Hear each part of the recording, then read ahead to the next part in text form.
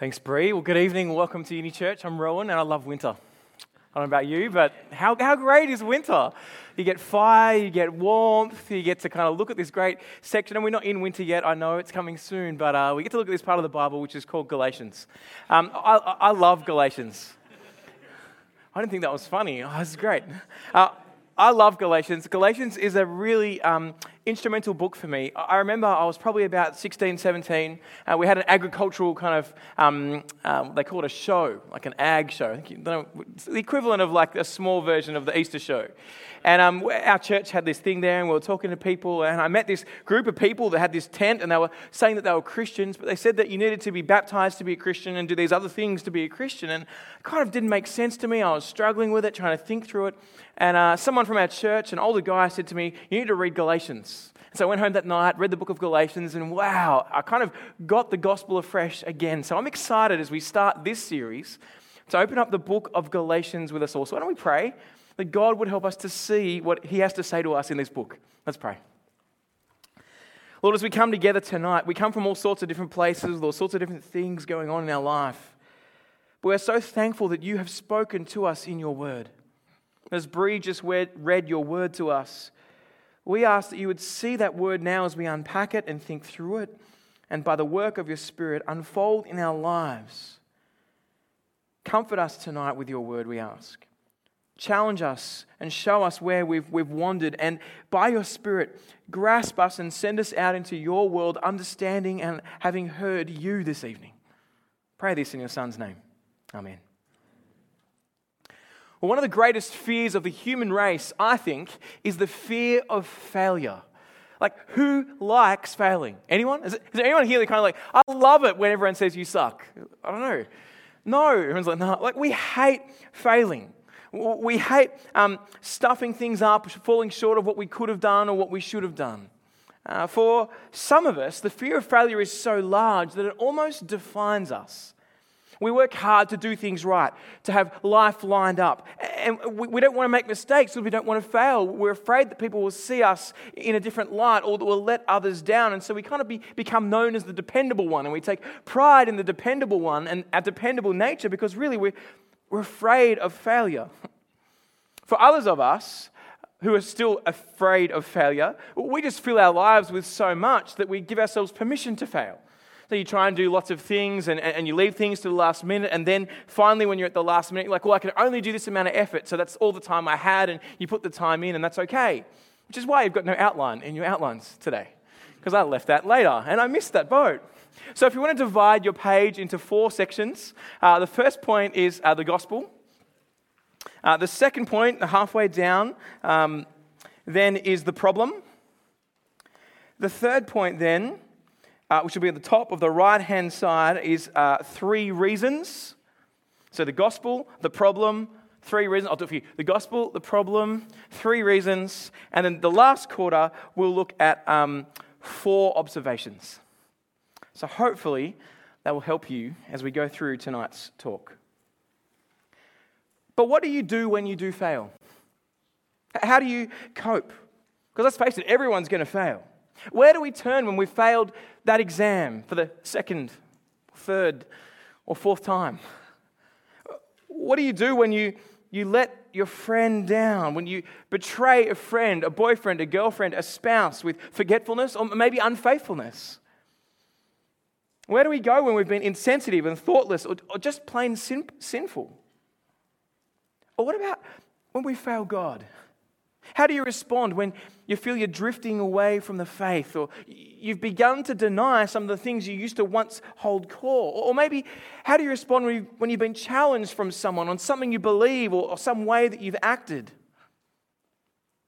Typically when we fail, whether it's ourselves or others or God, our natural reaction is to hide it, to cover it over, or maybe hide from it. To retreat, to pull back. No one likes to be shown they're wrong. And in our culture and society that we live in, no one likes to point out that someone else is wrong either. Have you noticed that? It's just not right. We feel like it's kind of hypocritical to say to someone, oh, you did something wrong. Who am I to say that? I mean, I do other things wrong, and there's a sense where we want to be cautious about that. But partly, I think that fear of pointing things out is also driven by a fear of offending people, where offense becomes society's biggest sin. I saw a Harvard Business Review article this week. Actually, no, it was Time magazine. And they released this woman who'd done some research saying we need to help people be okay with offending others. With saying what we believe. Offense is okay. That was one of her lines. But as a culture, we've pulled back from that because we don't want to hurt others. We don't want to say something that others might not agree with because, well, we're afraid of what they'll think of us after we hurt them or what they'll think of us for what we believe. As we begin and get into this book of Galatians, we're going to see Paul get hot under the collar, angry even, at the failures of these churches in Galatia and the people who've caused it.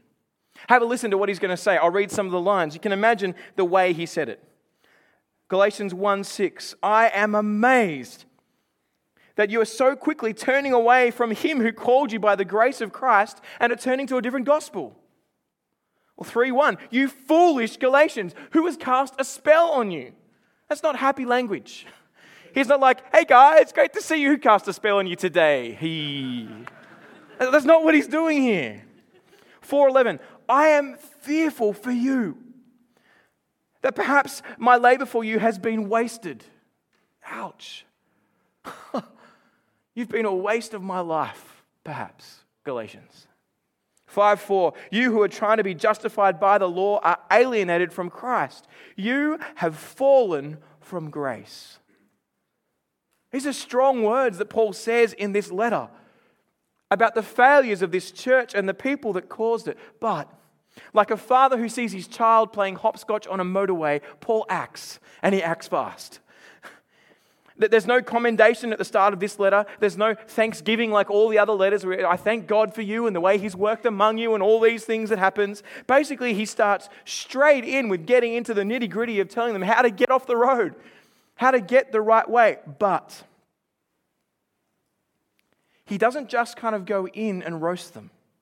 Have a look at the way this big-hearted apostle leads these wayward converts. He doesn't kind of get frustrated at them and start posting on Facebook, other than it didn't exist. But, he's not kind of whinging to everyone else. Have you seen how horrible these Galatians are? He doesn't write 140 characters or less and complain about it.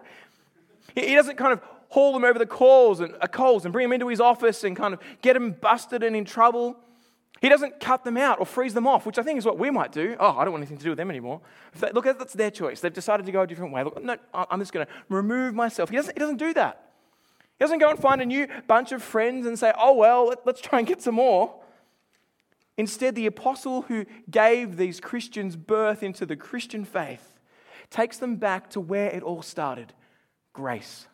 The gift of God in Jesus. In the middle of the letter's opening paragraph, right at the start, Paul says these easily missed but vitally precious words. Look at 1 verse 3.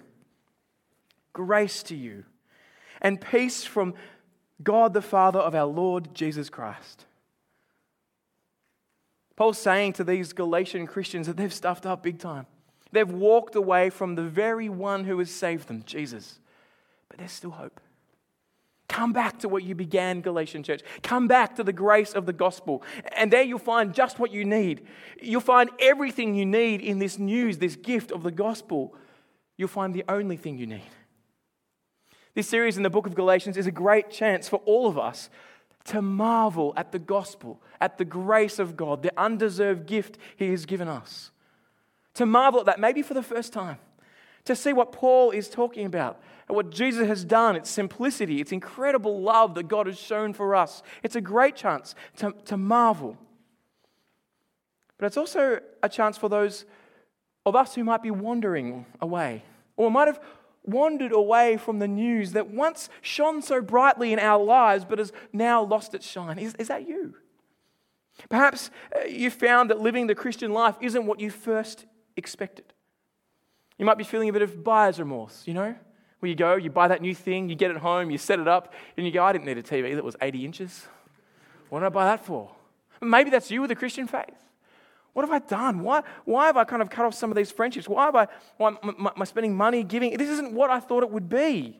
And perhaps for you, you want something stronger or something more powerful or a new way to know God, a deeper way to know God. Or perhaps for you, as you come to this book of Galatians, you're just tired of the Christian life. You're tired of the battle. You're tired of trying to put Jesus first. You're tired of hearing the same old story about Jesus and his death for you. The gospel has lost its shine for you. But that gospel is the story that Paul begins with. And for Paul, it's not old. For Paul, it hasn't lost its shine. And Paul wants to brighten, to show clearly the brightness of this news of Jesus. And we'll see for you and me that this story, the same old story that we've heard for 2,000 years, has got incredible relevance for us. Galatians 3, verse 1. Actually, Galatians 1, verse 3. Thanks for keeping me. Grace to you and peace from God the Father of our Lord Jesus Christ, who gave himself for our sins to rescue us from this present evil age according to the will of our God and Father. To him be the glory forever and ever. Amen. Paul starts this letter with the gift of God, with the gospel, with the news of what Jesus has done, and highlighting that for this church that might have forgotten its brightness. They might have forgotten they needed rescuing. A few years ago, my wife Sarah was getting a few headaches. And they were getting fairly sharp headaches, and they'd been going on for a while, maybe 18 months on and off. And she'd been to the doctor and got it checked out, and like, maybe it's this, maybe it's that. We tried a couple of things. It wasn't all the time, so it wasn't one of those things that you keep going back and back for. And finally, it was still there, and it was kind of quite painful. And so the doctor said, look, maybe you should go and get a CAT scan to check there's nothing wrong in your head. Now, whenever a doctor says that, it's scary, right? Because they're going to scan your head. But one of the things that I find scary is why do they call it a CAT scan? Are they looking for a cat? That's scary. There's a cat in my head and you want to do a scan of that? You don't find that as funny as me. I find that... If you've got a cat in your head, you've got big problems going on. That's all. You might be a cat person. Yeah, it's not good. I'm aware that it doesn't mean cats. What this scan showed as we went along, I remember Sarah coming out, I remember the doctor coming, saying, actually, we've found a tumour at the base of Sarah's brain. The tumour is 3.5 centimetres by 3.5 centimetres. It's touching the optic nerve on the top and will kind of push up if it keeps growing and blind her. And the two sides are touching the two arteries that feed the main blood supply to the brain. That was a moment that we realised we needed rescuing. I don't have many neurosurgeon skills. Neither does Sarah. We can't kind of go, oh yeah, that's something I could fix. We're in a situation that we were totally helpless. We needed to be rescued from. And Paul's message that he brought the Galatian church at first, and the message that he brings you and I today, and the message of Jesus is this: you and I need rescuing. We're in a situation where we can't remove ourselves from the problem we're in. We've turned our backs on God. We haven't treated God as we ought, and we deserve God's justice and judgment.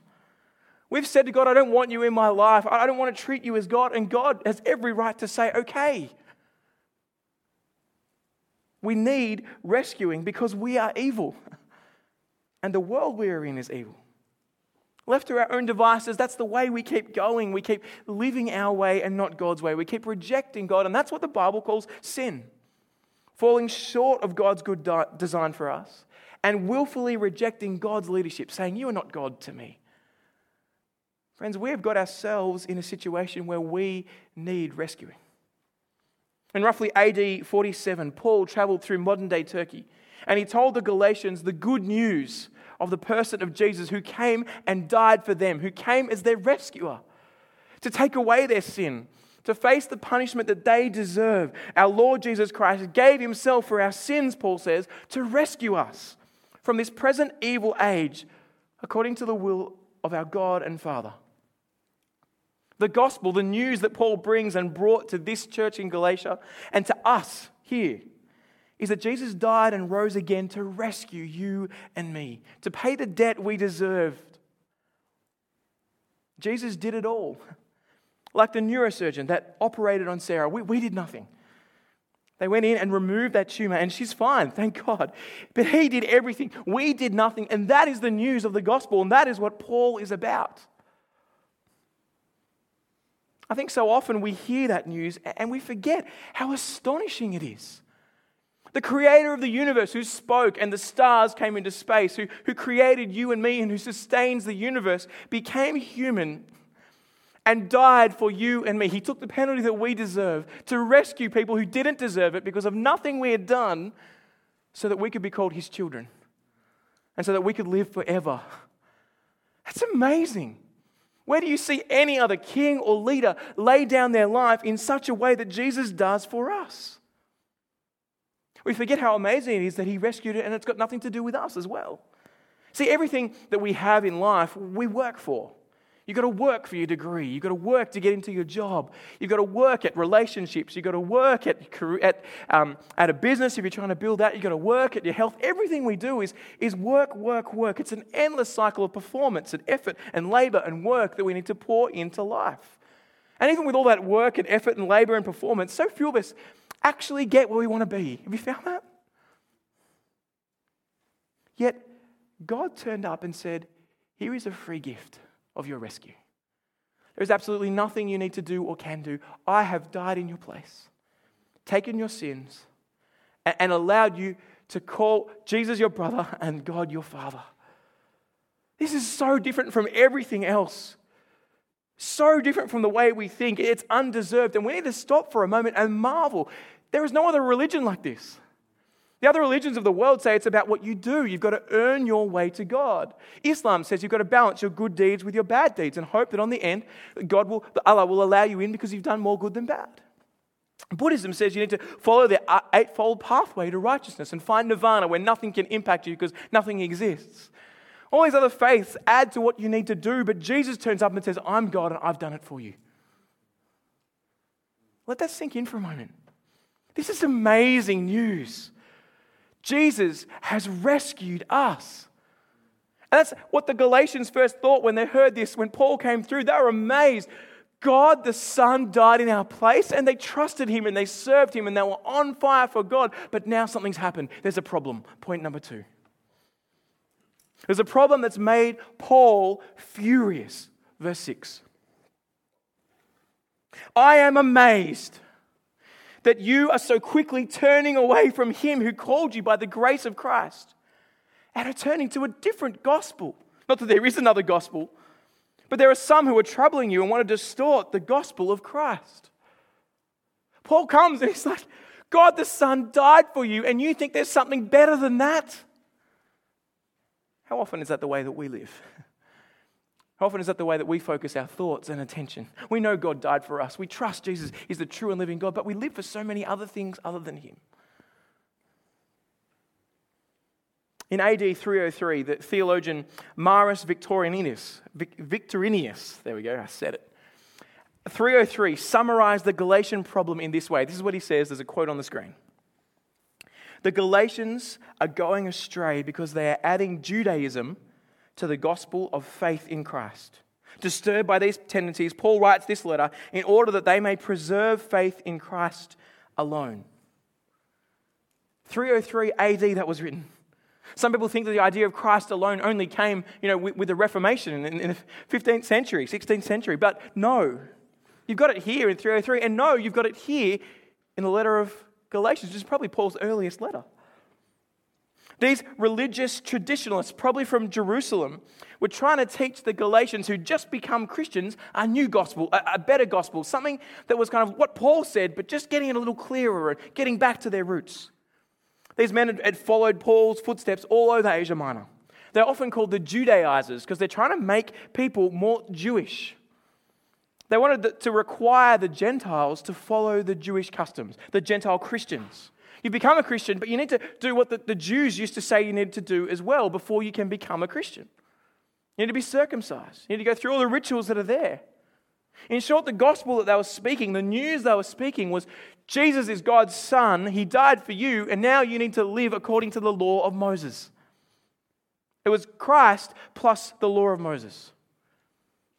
The specific issue that they wanted people to do was to be circumcised as that sign of being a Jew. You can read about their theology of the Judaizers in Acts 15. Write it down, check it out later. But you'll see that Paul says, or Luke says, that some men, possibly the very men who caused this trouble in Galatia, went down from Judea to Antioch and were teaching, and I quote, unless you are circumcised according to the custom of Moses, you cannot be saved. Acts 15 verse 1. Not surprisingly, This teaching was super popular among the believers who used to be Pharisees. These guys used to be experts in the law and they'd become Christians, and now they're like, well, I trust Jesus, but man, I want to keep doing this thing that I've done. This is like my old habits. This is what I want to keep doing. I've been doing this to get right with God, and I want to keep doing it to get right with God. The church has always been full of recovering Pharisees who want to add human effort to God's grace. We've always been full of it. The temptation for us to think that we need to do something to make the gospel effective is so strong. I don't know how many times I've sat across a table or across a room with people who are thinking about becoming a Christian and them saying, are you saying that it's nothing that I do?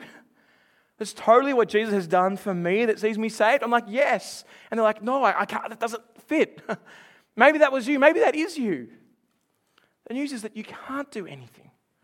It's been done for you. You needed rescuing, and Jesus has done it when he died in your place. He's the only perfect human. He's the only one that could.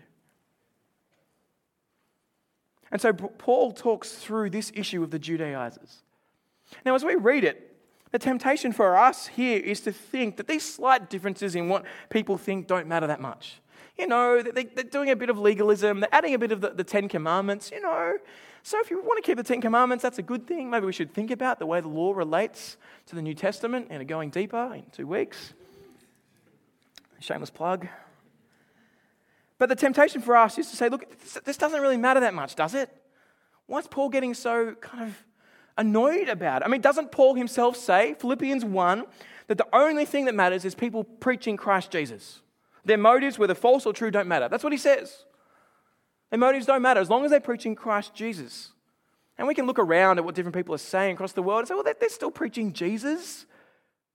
But look at Paul's response. And I want us to feel the weight of this. But if even we, in verse 8, if even we or an angel from heaven should preach to you a gospel contrary to what we have preached to you, a curse be on him. As we have said before, I now say again, if anyone is preaching to you a gospel contrary to what you received, a curse be on him. The original word there is anathema. It's used throughout all of church history to talk about people who are heretics and should be cast out. Paul is literally saying, if anyone is telling you a different message from the one that I brought, I want them dead and in hell. That's what he's saying. There's a sense where you hear that, and my gut is it makes you cringe. That's a bit strong. Like, Paul, did you have a bad day? Did you kind of wake up and you're just a bit angry? Your bed, you got a splinter in it? Because I don't know. Why is Paul just getting so strong here? Well, the reason we kind of arc up against it is because this goes totally against our multicultural, multi-faith society's view, where all views are okay. The idea of tolerance has taken the human race a long time to get to in our world. The true idea of tolerance, what it actually means, is the ability to say, I disagree with what you say, but I will defend to the death your right to say it. I disagree with what you say, but I will defend your right to say it. That's what tolerance is. It allows people to be able to say what they want to say, and you should be able to say it, but you're also able to disagree with it. The problem is we've taken that idea of tolerance and we've gone beyond that to think that tolerance means there's no right or wrong. There's your right and there's my right, and they could be different, but that's okay. They're both true. If anyone says anything negative about the other person, well, that's intolerant. You're not tolerating their view. You're not saying their view's okay. The irony is not lost that the person who's claiming tolerance is intolerating our tolerance. But anyway, friends, it's only going to get harder and harder in our society to speak the truth of the gospel. Do get ready for that. To speak the truth, even if it offends. So why then is Paul so precious about the message he left with the Galatians? Well, he gives us 3 reasons this message matters. 3 reasons. Point number 3. Number 1 of this point, there's 3 points in this. Paul's words are Jesus' words. Paul's words are Jesus' words. The Galatians, like us, fall into the trap of separating Paul's words from Jesus' word. They're what I call red letter Bible Christians. You get a Bible, or you've seen those Bibles where Jesus' words are in red, And the reason you do that is to help you work out what Jesus said and what others said, as if there's some difference. But Paul is saying there's no difference. The word of Paul is the word of Jesus. How do we know that? Well, Paul goes to great lengths to explain it. Look at this. Paul was sent from the Father and the Son, verse 1. Paul, an apostle, not from men or by man, but by Jesus Christ and God the Father who raised him from the dead. Apostle just means sent one. Paul is saying, I have been sent not from any man or from humankind at all. I have been sent by God the Son and God the Father. The message that I bring, the gospel that I bring is not my own accord, is not my own word, is not my own take. It is God's take. I am speaking God's words to you. This gospel is God's gospel to you. You cannot separate Paul's words from Jesus' words. Oh, you can distinguish them. You can see which ones Paul said and which ones Jesus said, but they're both from Jesus. Please hear that clearly. Paul's words are Jesus' words. And the second part of that is that Paul's gospel is the only gospel. Look at verse 6. I'm amazed that you are so quickly turning away from him who called you by the grace of Christ and are turning to a different gospel. Not that there is another gospel, but there are some who are troubling you and want to distort the gospel of Christ. Paul's gospel is the gospel of Jesus. That is the only gospel, the only news, the only thing that will save you is the one news that Jesus has given that Paul speaks. Now the other apostles speak that lines up with what they say, but here with what Paul says.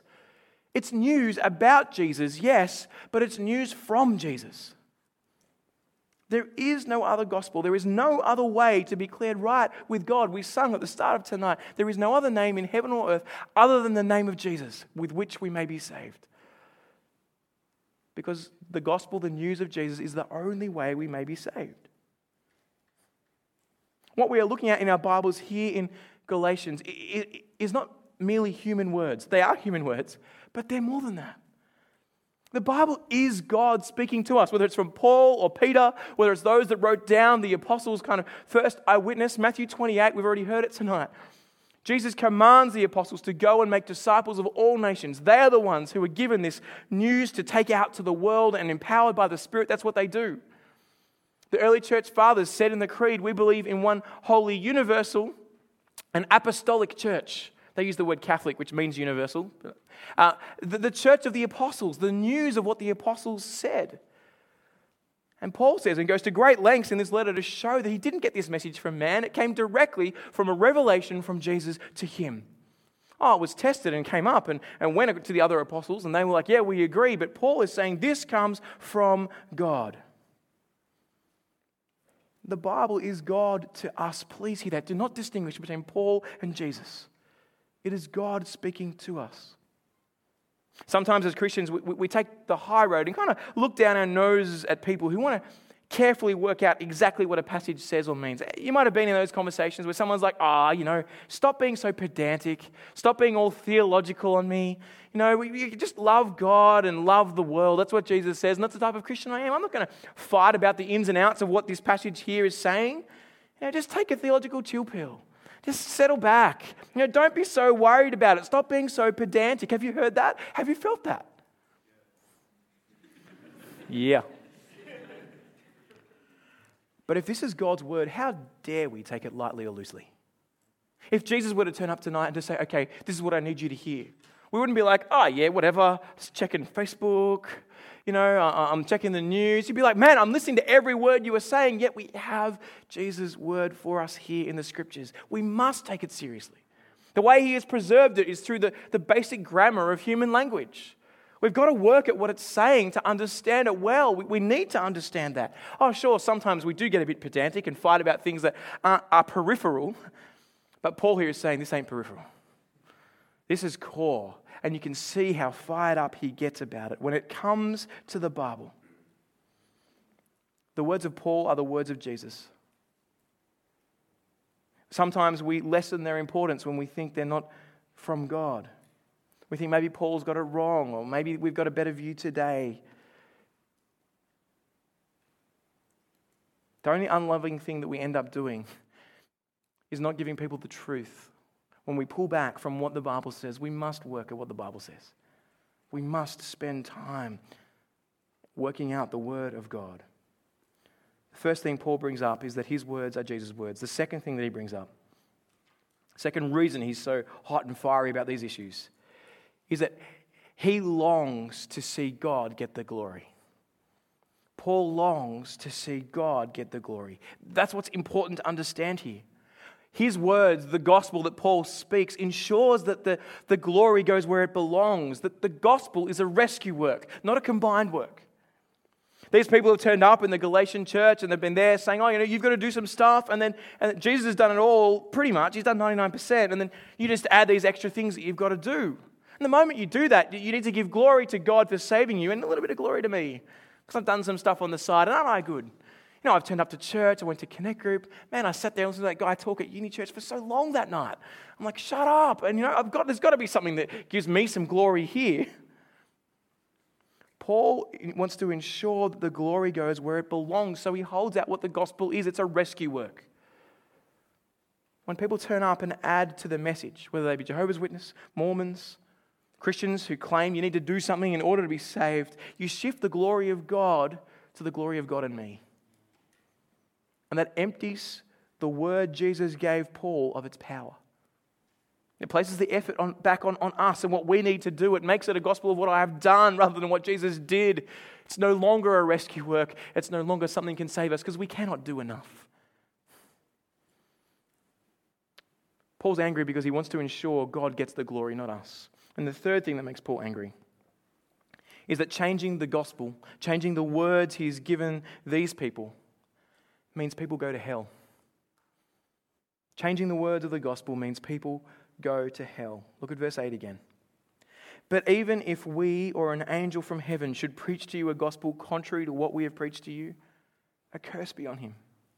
So he said before, I say it again, if anyone is preaching to you a gospel contrary to what you received, a curse be on him. We shift the message of Jesus for all kinds of reasons. To make it more palatable to the world around us, more attractive. We pull back on the idea of sin and God's judgment, and that God is clear on human sexuality and issues around abortion and all sorts of different areas that cross over our world. We pull back on those issues and we like to highlight the ones that are similar. God is He's a God of justice. He's a God of love. We're all about love. We make the gospel palatable and we remove the reality that we need rescuing. The gospel becomes something that, it helps me work out how to be a better person. Come to Jesus and it will make your life better. Come to Jesus and he'll spur you on to be able to serve well and live life well. And that is no gospel at all. At the heart of every shift in the gospel lies a desire to please people and not God. Every time we want to change it, we're trying to please people and not God. Either someone else, because we're afraid of their response, or we want them to come in, and so we shape it to be more palatable, or more palatable to ourselves, to line up with some way we think God should be. If I were God, I would have done this way, and I don't want to look at God that way. God is love, and so I'm going to shape what he says to change the gospel to be a bit more in line with what I think is right. Be very clear here. What Paul is saying is, pleasing people leads yourself and others to hell. Pleasing people leads yourself and others to hell because you compromise on the only thing that can save. You change it so it's ineffective. You move people's focus from Jesus who rescues to the work that we do. In verse 10, Paul says, am I striving to please people? For if I was still trying to please people, I would not be a servant of Christ. You can't serve Jesus and please people. Please get that in our brains. So tempted to please people and worry about what they think of us. God says, worry about me. Worry about my word and the gospel that I have spoken. Paul says, worry about God. And worry about the people that are going to hear this changed gospel, that will look attractive, that they'll be attracted by, and then will not save them.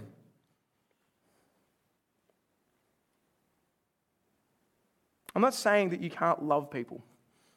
No, we're called to love people and care for them, absolutely. But the way we do that is to speak the truth in love.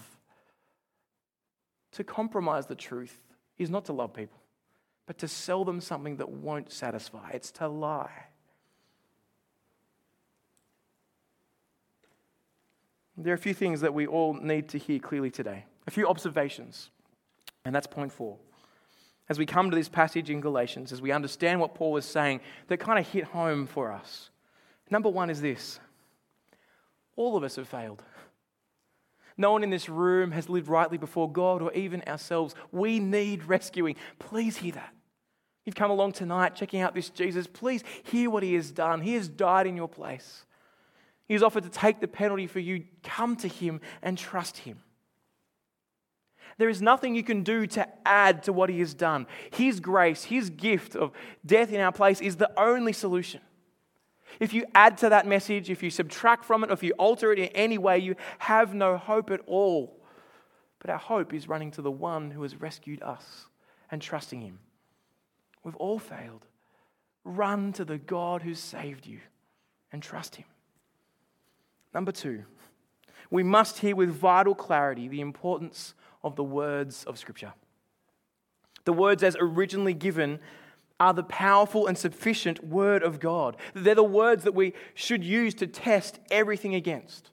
If you were to go home tonight and you were to go to sleep, and in your sleep you had some dream where God told you something would happen tomorrow, and it did happen, you'd be like, whoa, this is spooky.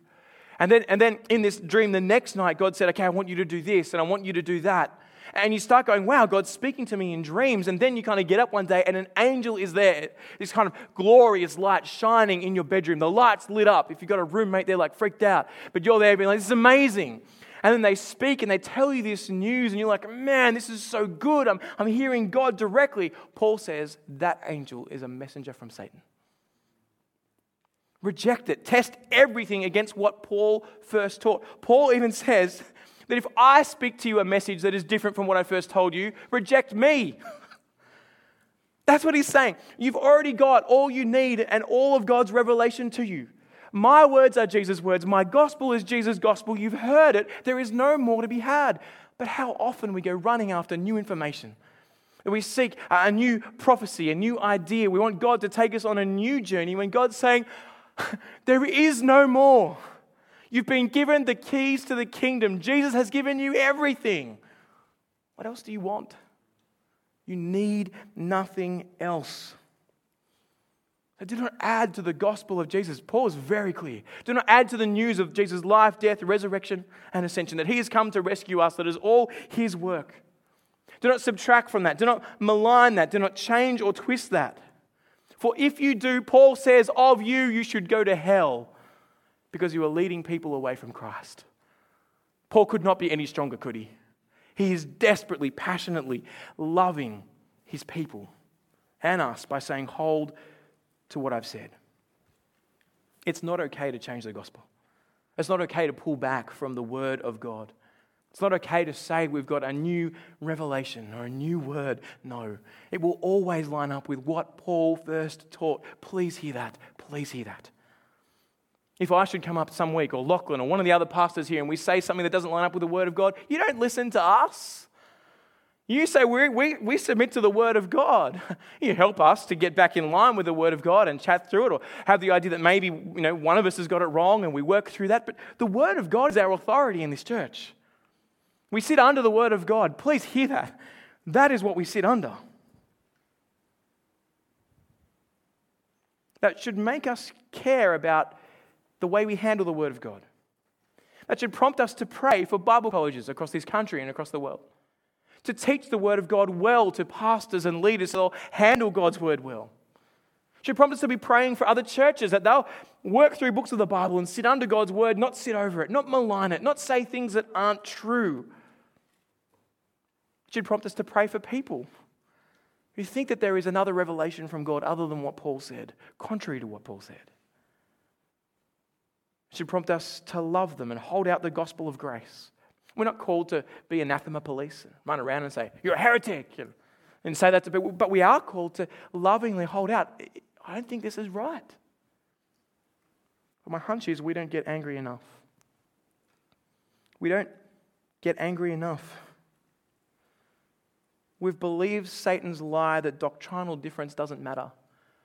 And so the things that we get angry about in life aren't the things that matter. They're the little things. They're the things of the person who cut in front of me in the traffic. It's the fact that I'm late for this thing, or that someone said something that offended me, and I get angry about that. But hey, someone stands up and says, look, if you come to Jesus, your life will be better. You'll have a blessed life. All of heaven's promises can come to you now. And we're like, they're just a little bit wrong. Paul says, die and go to hell. To that teacher. For you are teaching a gospel that is not the truth. The third thing we see is not everyone who preaches Christ is preaching Christ. That's the point I just made. Some people say they're preaching Jesus. They're pointing people to Jesus, but the Jesus they're pointing people to is not the Jesus of history. Is not the Jesus of his own gospel, of Paul's gospel. You hear people say that Christian unity is important. We should all act together and we should all be united because Jesus wants a united church. But here's the thing. It's not just standing together and being in agreement on stuff that unites us. It's being united in the gospel of Christ, in the true gospel.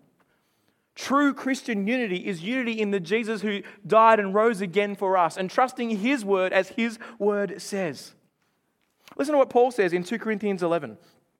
For if a person comes and preaches another Jesus whom we did not preach, or you receive a different spirit which you had not received, or a different gospel which you had not accepted, you put up with it splendidly. Now that is not positive.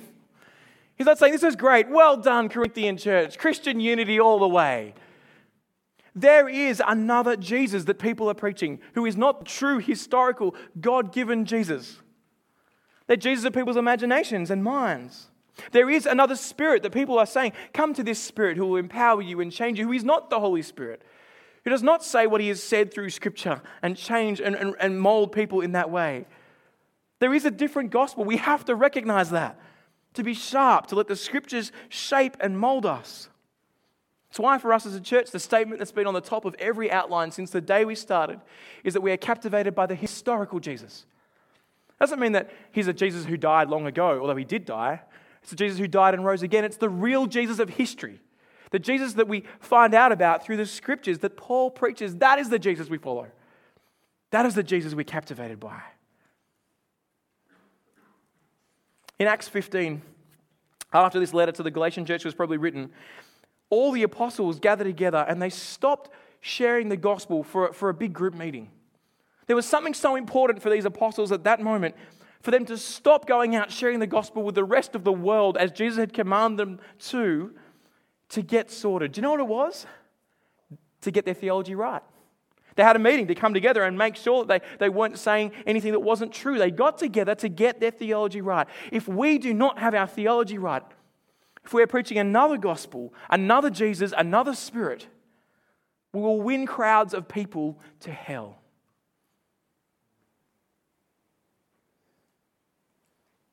The last thing that we need to see, observation for us, is just because you have great passion doesn't mean you are saved. Just because you have great passion doesn't mean you are saved. Paul looks at his own example. He was a zealous Jew, right? But he was wrong. He was the Jew of Jews. He was above them all. He was so good at his Judaism, but he was wrong. He was persecuting Christians. He was zealous, and wrong. These Judaizers that have come in, they're zealous for Jesus. They're following in Paul's footsteps everywhere. They're going, great, Paul's going ahead, bringing people to Jesus. We come behind, convert them back to Jesus plus Judaism. This is sweet. We're there. We're with him. But it's a different Jesus. They're passionate and zealous, but they're speaking a different gospel. But so often we stand back and go, look at their passion. They're so eager to be on mission, to share the love of the gospel, to speak of Jesus' love in the world, but they're pointing people to a different Jesus.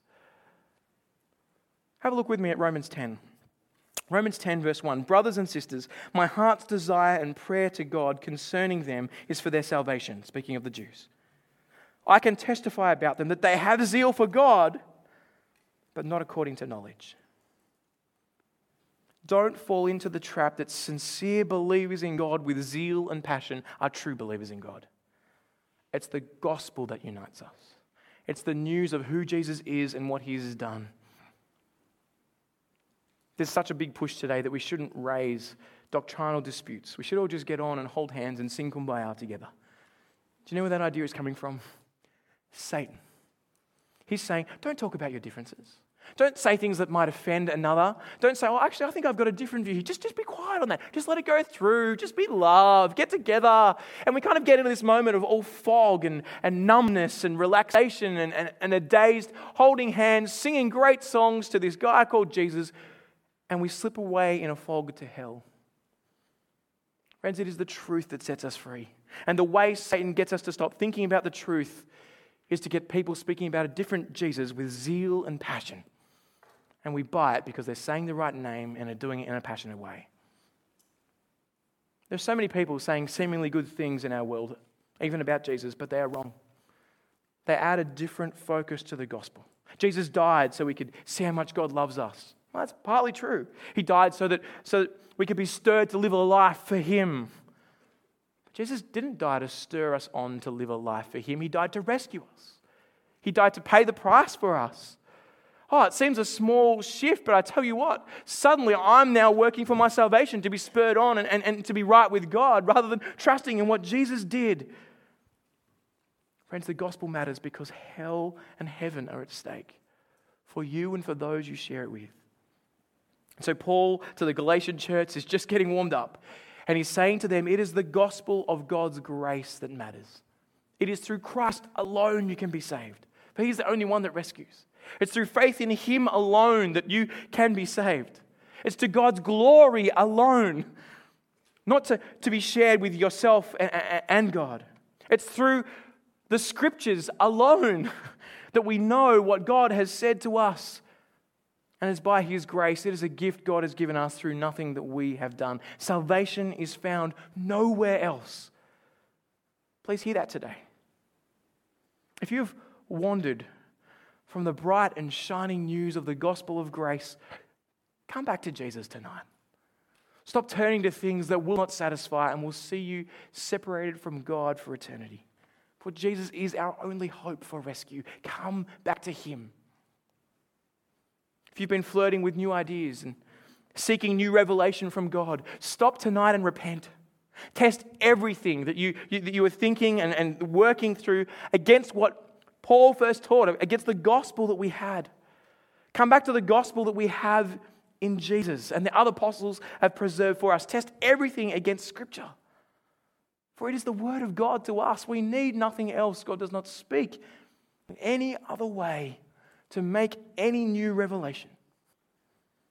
And if you are trusting in Jesus tonight, have confidence in the word of God. God, the creator of the universe, is speaking to us. Speak that gospel lovingly, carefully to the world around us. Hold on to that free gift that we don't have to work for, that's been done, and enjoy with great joy and passion and excitement being saved because of what Jesus has done for us. The true and living God died for you. He's paid the price for us so that we can live forever with Him. So trust Him and live for Him, not in order to be saved, but because you have been saved. What a joy it is to know Jesus' word, that we who've turned our backs on God can be rescued and be called His children. Oh, the gospel of grace is sweet. Trust it and turn nowhere else. Let's pray. Father, we are so thankful that you've revealed yourself to us through Jesus. We're thankful for your word spoken through Paul, that we have access to who Jesus is and what He's done and how we ought to respond. We confess that so often we think we know better than you. We don't treat you the right way. We want to live ways that are contrary to your word and your will. Please forgive us. Please help us to come back to the gospel that is spoken and to trust it, to see its brilliance and light. By your Spirit, Lord, captivate our hearts with the true and living Jesus, that we might live for Him all our days, that we might speak boldly and reject these false ideas and speak the truth to the world around us who desperately needs to hear it.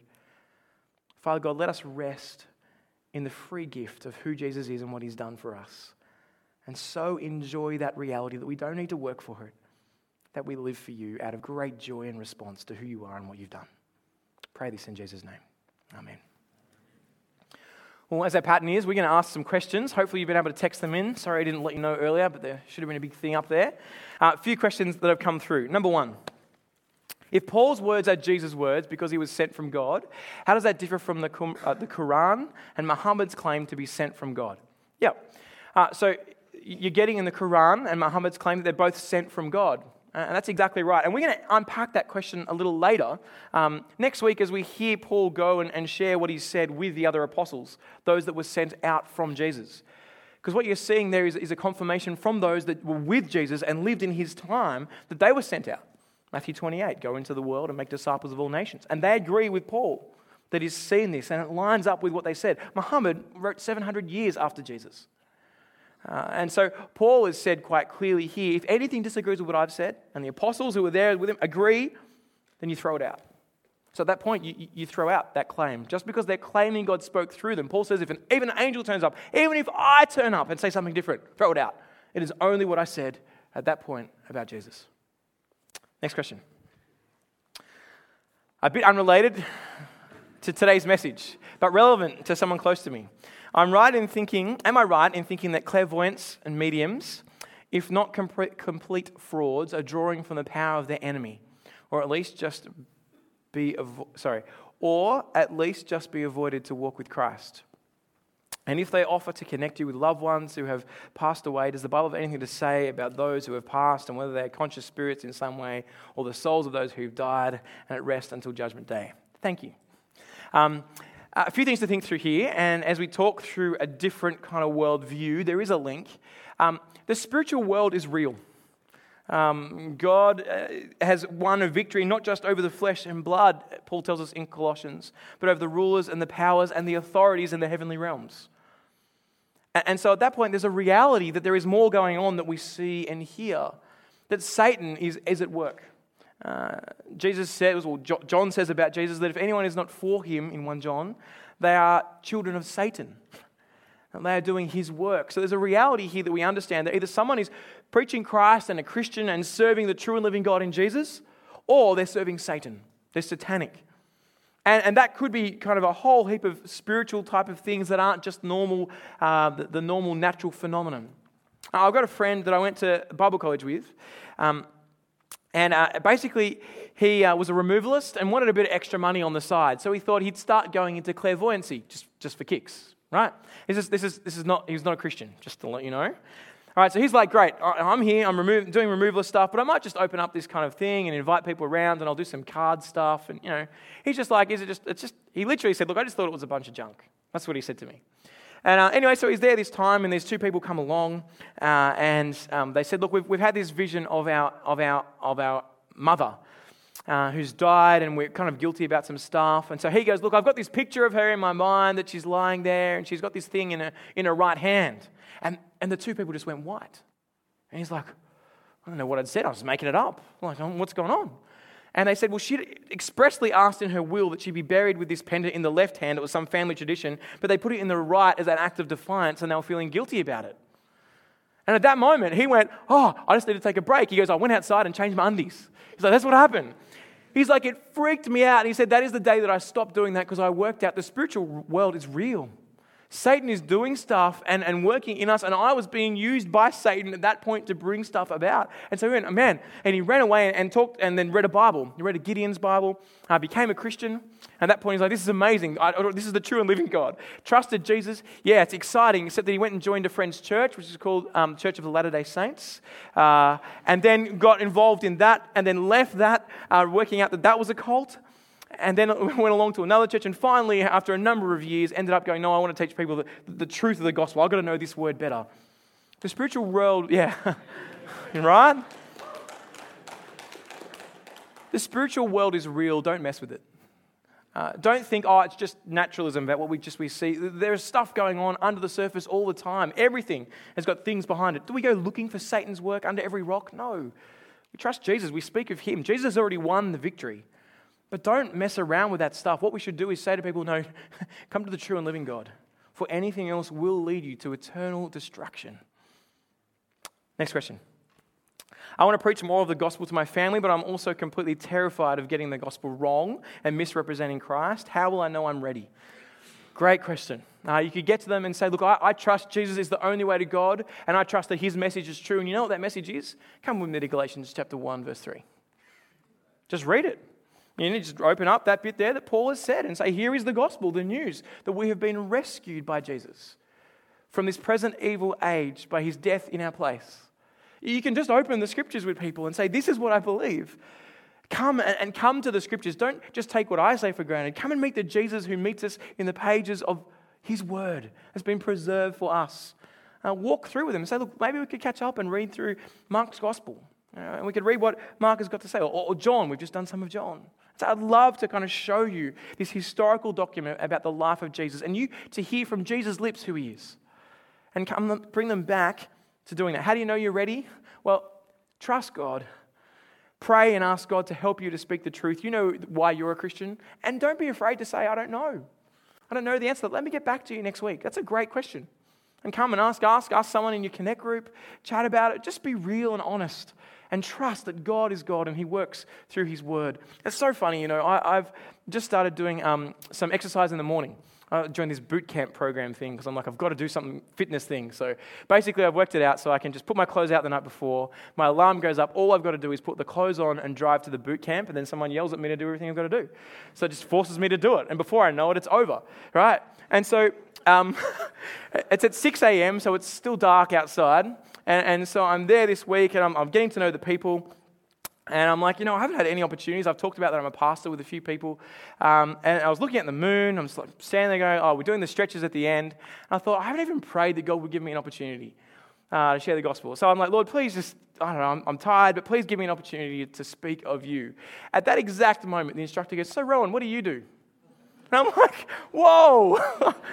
Trust God. He doesn't always promise to work that way that quickly, but I share the hope I have in Jesus. I'm a pastor of a church, and I love helping people to know him. Now, that's not everything, but trust God. He's good. He works. Number 4, can you speak of the role of social media and sharing God's word in light of Israel Folau? Yeah, I can. I would love to chat about this. I think Israel Folau, or God through Israel Folau, changed an election in Australia. That's what some of the non-Christian commentators are saying, if you've read the reports. That Australia got freaked out about the freedom of speech and saw what the potential Prime Minister who would be coming in thought on that issue and went, no, we want to stand in a conservative position of this. I think God used Israel Folau, but I wouldn't necessarily say that the way he spoke of that was the best way to do it. Now, it's not the only thing he said. I think he's been taken out of context. There's lots more going on there, but you want to be clear about what is heard when you're speaking the truth. You want to be clear about what people are hearing. And I never pull back from it. I love the fact that he didn't, that he held to what he believed. And there's lots of people that are backing him going, no, he should do that, even people that are non-Christians. But think about the way that what you say comes across. And so social media sometimes, it's just not the best place to have arguments. Because you're hiding behind a computer. You do things, because there's something different when you're not looking at someone face to face. There's just something about it. I was at a conference recently, and I was Skyped into this conference. A room full of senior pastors of larger churches across Australia and New Zealand. Basically a question came up, and I kind of had a question for the speaker, and so I asked this question. And I just realized I was quite abrupt in the way I said something. I just said something little, it was a little throwaway line. There's no way in the world I would have said it if I was standing there faced with those people. Because I was on the other side of my computer screen, it didn't kind of feel real. I wrote the guy I spoke to in that thing an apology, and he was very gracious. It was all fine. I was just a small word. But it struck me, when we're behind a computer, we think we can get away with stuff. And so be careful what you do on social media. Bring up stuff, put things out there, but then chat with the person in person. Be like, hey, let's catch up and have a coffee. God made us to relate together. Do that. Be careful. All right, last question. How do we deal with differences in doctrine? Brilliant question. The first thing I say is, you can't answer me at this point, but how do you think we do that? See, the way that we need to understand differences in what we believe is we sit underneath the Bible. Paul tells us in Timothy that God's word is useful for teaching, rebuking, correcting, and training in righteousness, so that the man of God may be perfectly complete in every good work, thoroughly equipped for every good work. The first thing we need to do when we're dealing with differences with people is love them. Actually, not just be in it to win the argument, especially guys. Talking to you, it's what we do. We love winning. And so we'll just have the argument for the sake of winning, just because we can and we want to. I don't know if that's a problem that women have as much. Definitely it's an issue that we have. You want to love people by going, it's important to know what God says on this. And so you come back to the scriptures and work them out. See how central they are. See what the Bible says as you hold that together. To sharpen one another, to let God's word, as Hebrews says, work like a two-edged sword, dividing soul and marrow and joints, and just to be able to cut us and show us where we need to change. But also work out that there are some things within the scriptures that are grey, that aren't clear. One of the clear ones is baptism. There's a great argument for infant baptism. I'm happy to stand behind that. There's a great argument for believers' baptism. And you can go both ways. So at that point, I don't think we ought to divide over an issue that you can defend biblically in that sense. But other areas are quite clear. And what you've got to do is not just look and say, is this a central issue or a peripheral issue? Because sometimes peripheral issues affect the center. And we're going to see this as Paul goes through the issue of circumcision. He can say to Timothy and Titus, circumcision is nothing. It doesn't matter if you're circumcised or not. There's nothing about circumcision before God. Right? So there's nothing. But here, when these Judaizers say you must be circumcised in order to be saved, he goes off his nut. He's like, this is a gospel issue. They're going to hell because they're saying that. Why? Because the peripheral issue that didn't mean anything when you made it mandatory affected the center, changed the shape of the gospel in the middle. So what we're always looking to do as we think through the way we understand the scriptures and doctrine is to see how this thing that we're holding affects what is clear. Does it change the shape of the gospel of what we have in any way? Because we don't want to go there. So you've got to keep asking that question and go round and round and think through how we do that. But we do it in love, trying to hear what the other person has to say. One of my favorite questions as we're dealing with doctrinal differences is to ask the other person, what do you see that I don't see? What do you see in this situation that you think I'm missing? Take me and show me that. It's having that opinion of going, well, maybe you can see something in Scripture that I can't, and having that humility to sit underneath it. The other question you can ask is, what are you trying to protect by holding on to this? How do we deal with doctrinal differences? We love and sitting under the Scriptures. And then we pray. So let's do that. Father, as we sit under your word together, we ask that you would keep sharpening us by your Scriptures. You'd keep using one another, the gifts you've given us here at church, to sharpen one another in love. Help us not to be arrogant, to be people that go around thinking that we've got it all sorted, but to come back and hear your word on things, to sit underneath that and to love people by holding out the truth. Give us confidence to speak the truth humbly and in love, and send us out into your world to proclaim the hope of Jesus, we ask. In Jesus' name we pray. Amen.